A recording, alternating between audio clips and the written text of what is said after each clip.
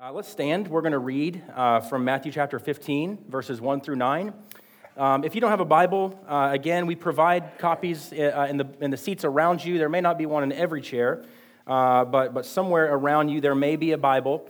And today's text begins on page 820 and goes over into 821. And our brother Brian is going to come and read Matthew chapter 15, verses 1 through 9.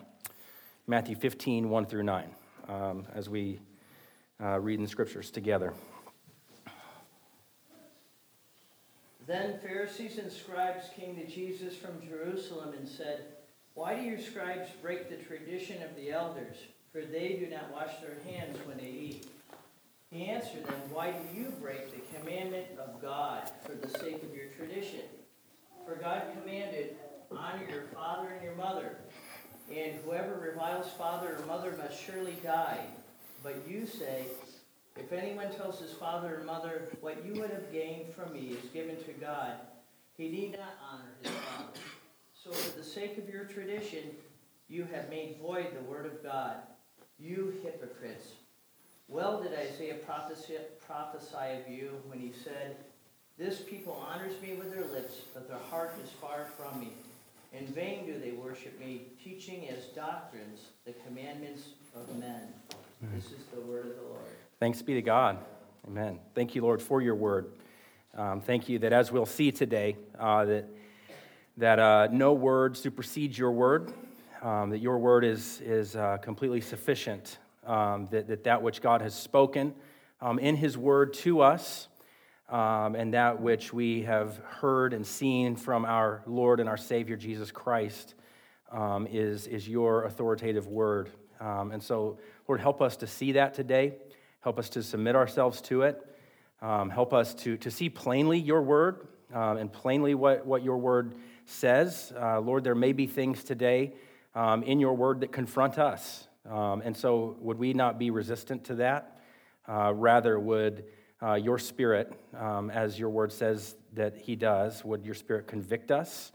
Would he change us, transform us, and continue doing the work within us that you have begun, so that one day it will be finished in us, that which you have started, that you will complete in us. And so we thank you that you are changing us and transforming us. And Lord, we pray today that this small bite from your word would be part of what sustains us through this process that you are growing us. We pray these things in Christ's name. Amen. Amen. You may have a seat. It is wonderful to see you today. And today's text is one of those that you come across and you just go through and you walk through it, and looking really forward to that. And so as we do each Sunday, I'm going to ask for a lot of kind of group participation. I'm gonna challenge particularly my brothers in Christ. Sisters, you are obviously also welcome. But when I ask for a verse to be read, that you would read it with clarity, with good volume, and so that we may be built up by God's word. And so we're going to get to that. But I want to start by telling a little bit of a story that happened actually yesterday. I went to the home. Here's actually a picture of it. I went to the home of one of our Afghan neighbors. He hosted this really large gathering. And the four folks up at the top work with a local organization that works with Muslims in particular, with our Muslim neighbors, not just Afghans, but Muslims in general. And it just so happened that the one who was asked to host it is one of my good friends, and he just said, "Hey, I'm the host. I can do whatever I want. You come." And so I was one of the only ones who showed up in my Afghan suit and looked like they loved it. But looked real silly, and but what this meeting was about yesterday, there was I think there was about 16 of these men there, and they had gathered to meet with the leadership of this organization here in the city to discuss ways that the community, the Muslim community, could be better served. Is what the purpose of the meeting was. I did not know what the purpose of the meeting was. I was invited for lunch, and obviously not a party, like a dress party, like I thought it was.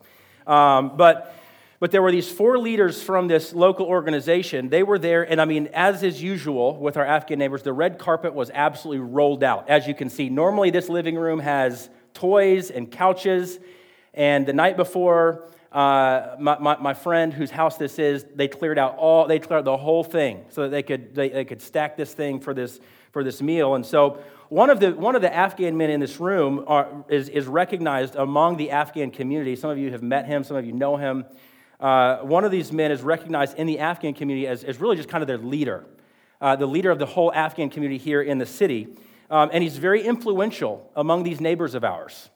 He's very influential there. And so for a while, this man, he speaks great English. For a while, this man went back and forth, translating between these other men and these four leaders, and really spoke on behalf of them throughout the whole meeting. And right about the time that it seemed like these four leaders were about to go and pack things up and were preparing to leave, this one man started to share what seemed to be a recurring theme in the issues that the other men were sharing. And this was the issue that kept coming up. They wanted to be educated in the Quran.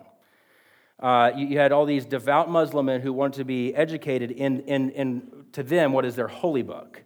And in my notes here, I have holy book as small letters, not capital letters, but in their mind, what their holy book is, and they wanted to be educated in that. Now, they weren't just talking about education for their kids. They were talking about education for themselves.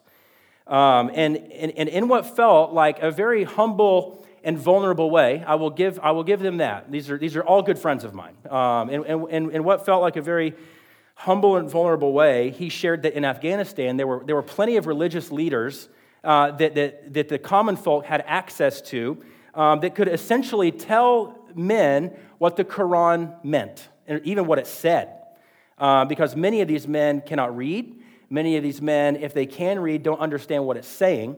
And so they just talk about the access that they had in Afghanistan. And since getting pulled out of Afghanistan a few years ago, that really there's no access to these kinds of leaders here. There may be a couple of really significant Muslim leaders here in our city. But what they said was they really wanted to understand what their holy book meant. They wanted to understand how to apply certain things. And the interesting thing is that no one in the entire room had the ability to give these men what they were looking for. Nobody in the room, not even the leader, not this. Seriously, if you say this guy's name, I'm not sure what's going on. I'm probably just going to unplug this. Woo! If you say this guy's name, he is very much recognized, and not even he's the one speaking on behalf of, and he's admitting, again, somewhat humbly, we need someone to help us understand what this means. We need someone to help us understand how to apply this. And no one could help them. And so they were essentially asking these organizational leaders to find someone in the Muslim community who could educate them, who could help them interpret and apply their beliefs. Now, let me be really clear, just as a Christian, as a believer here, as a church, we need to be clear lest we not allow the Lord to keep us humble. That we too are utterly dependent upon something outside of ourselves to understand things. Amen? That we in and of ourselves don't provide all the answers. That we in and of ourselves don't have all of the answers, but that we are utterly dependent upon someone else outside of us to help us understand. To be specific, that's the Holy Spirit. But to go even further, I would say that we all even need one another to help better understand and apply God's word, right? If you are of the phase of life where you think you are done growing, then you have just told everyone that you are not done growing by that posture. And so we are continual learners. We are lifelong learners, lifelong disciples. One way that we have said it before is discipleship is not a destination, it's a direction. It's a direction in which we move more and more towards Christ's likeness that continues to go until we die and we are glorified, right? And so we too need this help. We need teachers. We are learners and disciples. But when it comes to God's word and God himself being accessible and revealed, my mind went back to Jeremiah chapter 31. Somebody turn there for me. Jeremiah 31. Jeremiah 31, verses 33 and 34. I need somebody to read that real loud for us.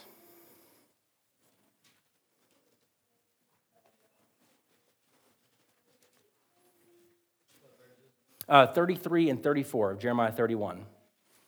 And as we read this, keep in mind again the idea of God's word and God himself being accessible and revealed to us. This is something that God promises in the Old Testament that, by the way, Hebrews chapter 8 says has been fulfilled in the new covenant that we as believers experience today. And so someone read for me those two verses. For this is the covenant that I will make with the house of Israel after those days, declares the Lord. I will put my law within them, and I will write it on their hearts. And I will be their God, and they shall be my people. And no longer shall each one teach his neighbor or each his brother, saying, Know the Lord, for they shall all know me. From the least of them to the greatest, declares the Lord. For I will forgive their iniquity, and I will remember their sin no more. That's a beautiful promise, isn't it?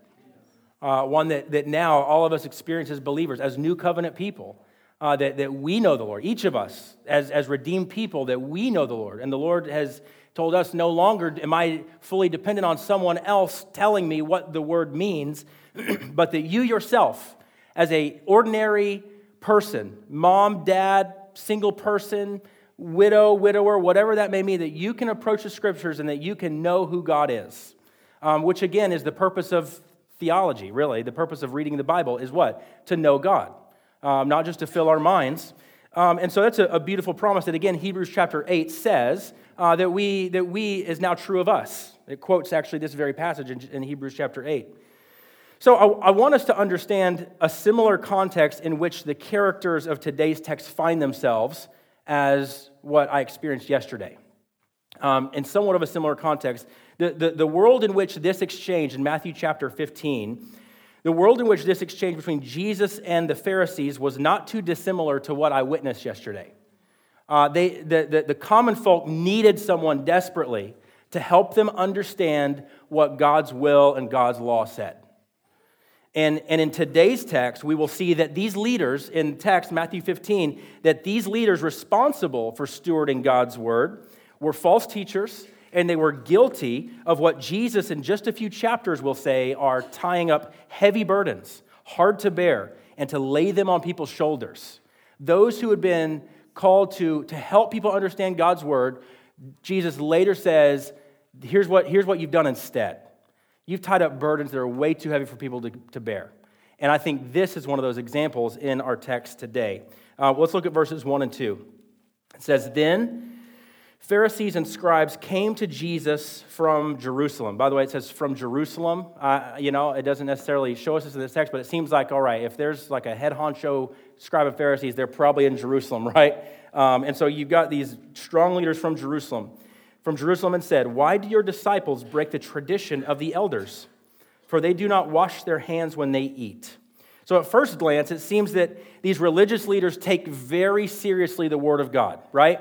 It seems that these religious leaders, when I read this, I thought, man, these guys are so serious about God's word that they got to make sure that there's a whole lot stacked up on top of it. However, if we let Scripture interpret Scripture, Jesus actually exposes these men, not because they take the word too seriously, but because they're actually not taking the word seriously enough. And so maybe it's easy to see, well, these people took these Scriptures very seriously, and so they kind of piled up all these. But what that's going to show us, Jesus will say, is, no, you're actually not taking the Word of God, what God has commanded, what God has laid out in His law, you're not taking that seriously enough, and you're taking yourself more seriously than what God has said and laid out for us to do. And so it's hard to commend these leaders for some kind of virtue, for being serious about God, because Jesus doesn't do that. Not in this text. He doesn't commend them for this virtue. But it's also hard to, if we want to remain humble, it's also hard to condemn them, lest we become prideful and we fall into the same pit. And so I think the proper posture when we read the religious leaders is not to be sympathetic towards the behavior of the leaders, but to stay humble, right? That we ought to say, hey, you know what? Where am I guilty of this? Where am I guilty of heaping things onto what God says that He doesn't maybe really actually command? And so maybe sympathy is not the right posture to these religious leaders, but it is humility that we would that we would say, you know what, Lord, by your grace and by your Spirit, I need your power to not add to God's word, to not add on top of, to heap, what Jesus will later say, to put heavy burdens on myself or on others.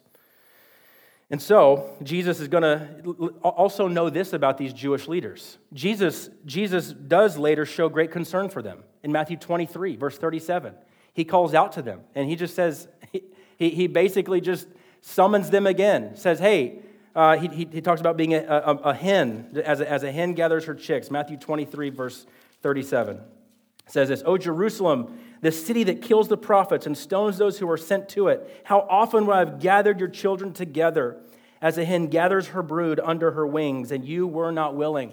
So Jesus certainly shows a great concern for them. He doesn't show just a complete disregard for them. In fact, later Paul will also grieve over the condition of his fellow Jewish men, his fellow Jewish brothers in Romans 9 and 10, and the fact that they've been hardened by their unbelief. But let them also serve as a cautionary tale for us that we too may be susceptible, that we too would add onto God's word. And so Jesus never sets these men's lives up as exemplary.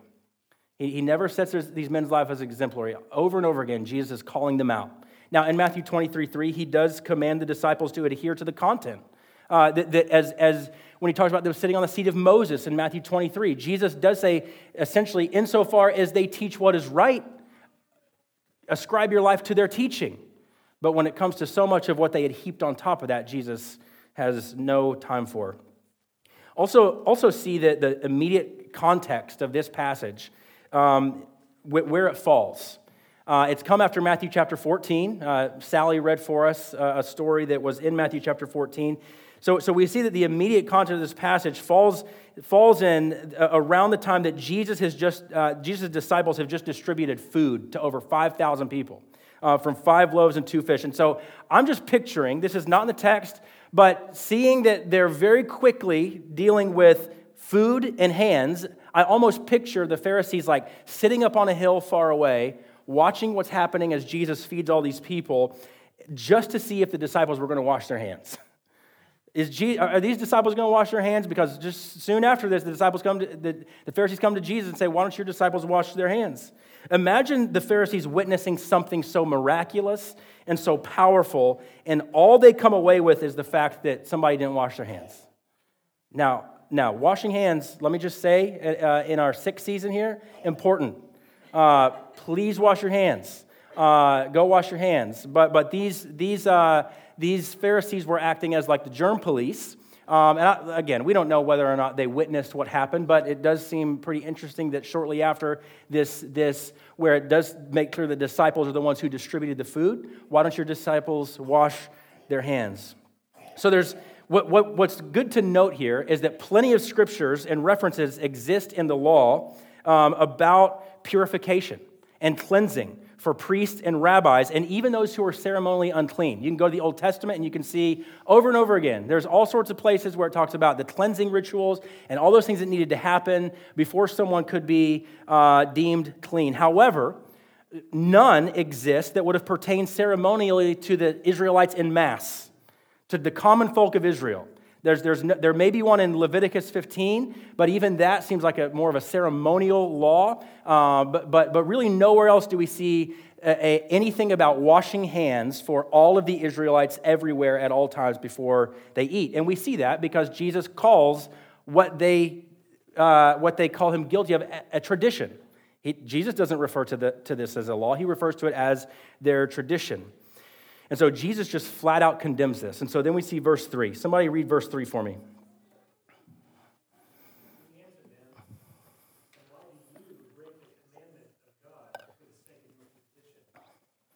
So it seems that Jesus is not saying that the tradition of the elders is not only wrong or a mistake, but what Jesus says in this verse is that it blatantly opposes the law of God. Why do you hold your tradition up to the same level, or why do you? What he says is, why do you break the commandment for the sake of your tradition? So again, this isn't just some over application. Jesus does not give them the benefit of the doubt. He doesn't say this is some over-application. He says, no, you break the law of God by applying your tradition where it ought not be applied and in a way it ought not be applied. And so what he says what Jesus says is that in trying to preserve God's law, or maybe put this way, in not taking God's law serious enough, you've become lawbreakers.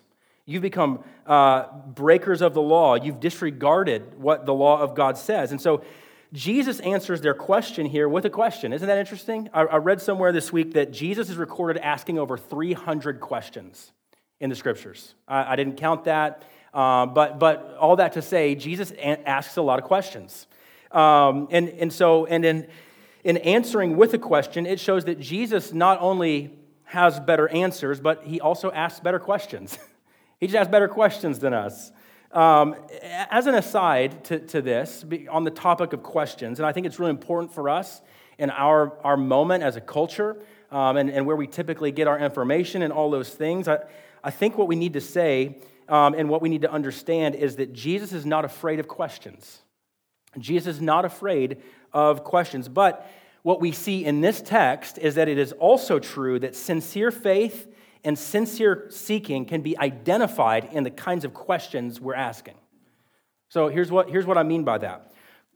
Questions in and of themselves are not virtuous. As much as our society wants to attach questions and doubt to virtue, that there's something inherently virtuous about doubting, or you can read all kinds of books about doubt, and those are very important, very important. But as much as our society wants to attach inherent virtue to questions and doubt, the Pharisees show us that questions aren't necessarily inherently virtuous.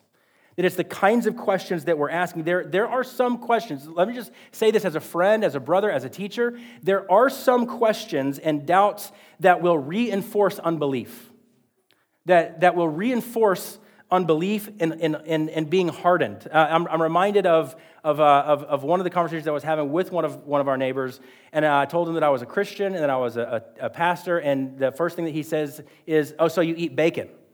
And that was the question. That was not a... Now, can God take a question as simple as that and lead it to more conversations? Yes, and I'd actually love to tell you more about that guy because I got to see him yesterday and have a meeting with him later next week because I think the Lord can actually use those questions and use those things. But some of our questions and some of our doubts and some of the posture that we take when we have those questions and doubts, what the Scriptures show us will simply reinforce unbelief.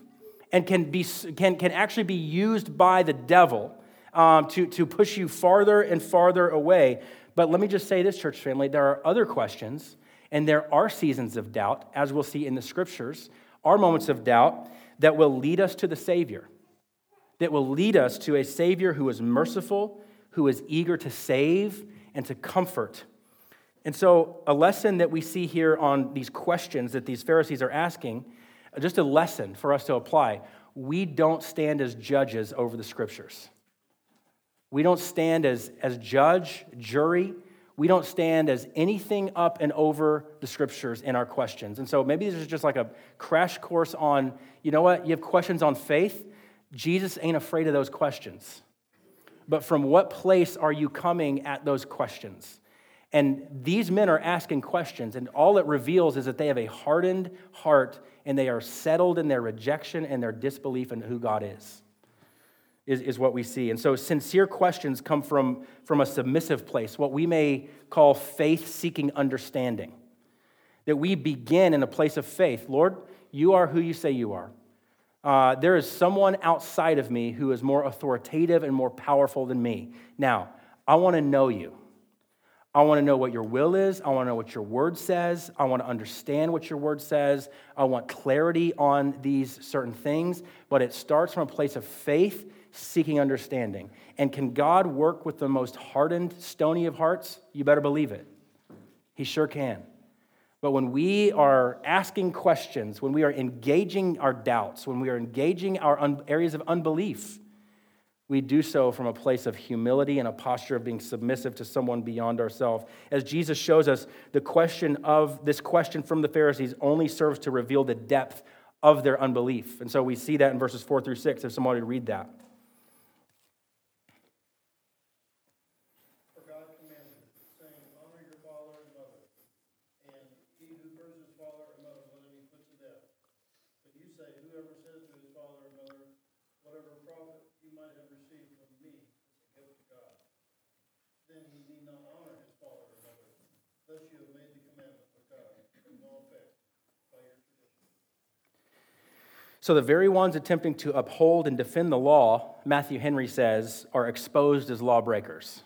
The very ones who are trying to uphold and intend by their traditions to uphold God's law are actually exposed as lawbreakers by Jesus. So just as the serpent in the garden, I believe it's Genesis chapter 3 says, was more crafty than any other beast, so it seems that the Pharisees were more crafty with the traditions that they had established. They were, again, it seems to be that they were instruments in the hands of the enemy of God. Namely, what they had done with the law of God is that they had established a way for, what the text says, seems to be that they had established a way for them to tell their parents that all their resources were soaked up in honoring God, and that in their parents' old age, they would not be able to care for them. Because, all the resources that I got now, they're going to the Lord, right? Man, you just talk about holier than thou. And Jesus just doesn't have time for this. This is where they fail to take God's law seriously. Because this week I spent a lot of time, we even talked on Wednesday, trying to figure out why Jesus here starts with the fifth commandment. Why is this particular issue the one that Jesus points out? Could he not have pegged them with one of the first four? Why honoring mother and father? Well, remember that as we've studied through Matthew, Jesus has spent a great deal of time throughout this gospel showing genuine care and compassion for people. The marginalized, the oppressed, the sick, and the vulnerable. How does Jesus interact with them? Somebody tell me. How does Jesus interact with those people? Coldly? Welcoming. He welcomes them constantly. He commends their faith. He highlights them. He brings those who had been outcasts for decades and probably all their lives. He brings those who have had to stay hidden. He highlights them. He gives them a platform. He says, hey, this person right here who everybody has ostracized forever, I'm gonna highlight. I'm gonna say, great is this person's faith. And so he has spent a great deal of time in this gospel showing compassion and care for people. Those who were vulnerable and those who were oppressed, those marginalized and the sick. And here we have another group of vulnerable people, aging parents. And the Pharisees' tradition has created a way to encourage people to let those people suffer. To let them suffer and let them to die without any provision. And more importantly, for them to disobey the commands of God. The people had relied upon the interpretation of the Pharisees to help them understand the law of God. And what Jesus calls them later is blind, he calls them in the very next section is blind guides. He says you've taught them wrongly because you've elevated your tradition over the command of God. And so Jesus is showing that to truly care about the name and the glory of God is to love other people. He's saying, you want to understand what the law is about? Well, yes. You seem to have this honoring God and this cleansing of yourself down, but you're not honoring your mother and father. You're not honoring those around you. Put another way, the law of God and the ways of God have both vertical and horizontal implications.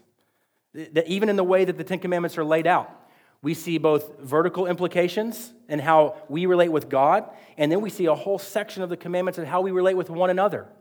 That stealing from one another and bearing false witness against others and committing adultery is actually a way that we defame God and that we dehumanize those around us. And Jesus is saying the gospel and even the law of God has both vertical and horizontal implications. And so put even another way, we see in Matthew chapter 22, verses 37 through 40. Someone read that. Just a couple pages over.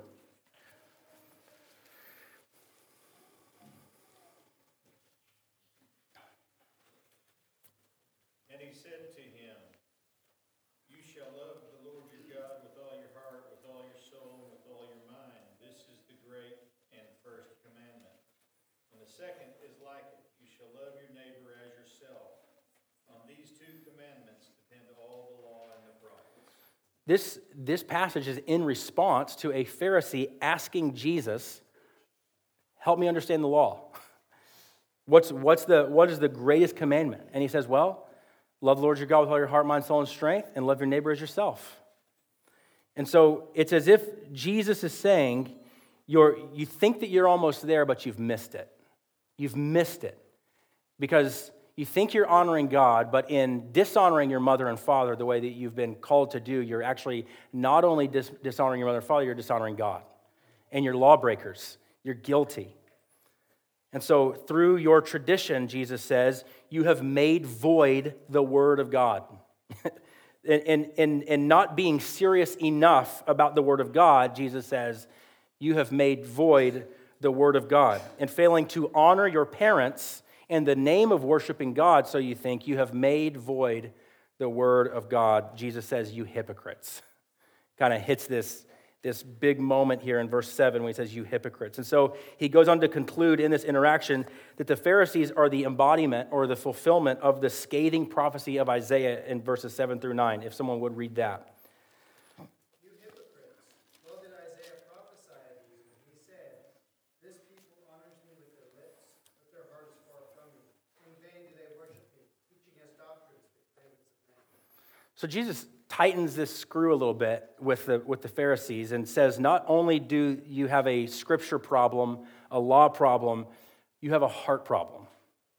The problem is in your heart, in your true affection and in your true love for who God is. Their worship of God, what it seems to say in this text is that their worship of God was not based on the terms that God had prescribed in his law, but they were based on their traditions.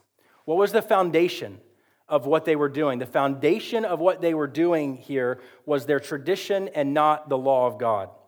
And it had fully separated them from God. And it had created in them a need for a law keeper. It had created them a need for one who would keep the law for them. And it was in vain that they worshiped God. You know what that means? Their worship was empty. It was empty. Their worship of God. They, as we often do, think of worship as what we do towards God. They think, what kind of things do I need to do to properly worship God? So often we think that worship is initiated by us and dictated by us, that this is fundamentally what worship is. Rather, what they miss and what we need to understand today is that what worship fundamentally is a response of God's movement towards us. That our worship is not what we give to God or what we do for God or what we can provide to God. Rather, worship is the only proper response to what God has done for us. And these men had established this way to try to give something to God, and Jesus saying God wants no part of it. God wants no part of it because God can't receive that kind of worship from lawbreakers, especially those who are hypocrites. But as we know, as the gospel tells us, there is a way for our worship to be acceptable to God. Romans 12 talks about acceptable worship. And it does command us, it does give us revelation and worship. That God has revealed himself to us and that we then worship in response, as Michael Horton says, are not about our discovering God, but about what he calls divine initiative. The fact that God has been the one, that God has spoken and revealed himself to us out of his divine initiative, and that our response is in response to what he has revealed to us in his word and in his son, Jesus. That's what worship is. That it's a response to the initiative that God has taken to reach down and to save us. Not that we are working our way to climb the ladder to get to God, but what God has done for us. And so for the Pharisees to have elaborately constructed a way for them and for the people of God to worship God apart from his divine word only revealed that they were transgressors of the law. That they were transgressors and they needed redemption. So the themes repeated throughout this gospel, I think there's 3 recurring themes. There may be more, but 3 recurring themes in this gospel are response, faith, and worship. Remember, we've talked about that. From page 1, the Gospel of Matthew is recording how people responded to who Jesus was. From the time that he was a baby, Herod responds by decreeing that the census be taken so that he could kill Jesus. That's a response of the news of Jesus. And so in this chapter alone, just in Matthew 15, if you notice, we'll see next week and we'll see the week after that as well, just in this chapter, we have the response and the lack of faith of the Pharisees, but then immediately the response and what Jesus calls the great faith of a Gentile woman. Isn't that amazing that we're going to see, oh woman, great is your faith, be it done for you as you desire. So the chapter before, Matthew 14, shows us the response of the disciples based on the power of Jesus, contrasted with the Pharisees' response here based on what they had seen. And so, church, just as we conclude this, God's initiative towards us, the divine initiative to send a Redeemer, to send a Savior, because we too are lawbreakers, right? We too are guilty of breaking God's law. So his initiative, his divine initiative, and the power of God call for a response of worship in believers. And the grand display of the power and the divine initiative of God and the love that he has for his church, the grand display of that is in the sending of his son Jesus to die and to be raised in power.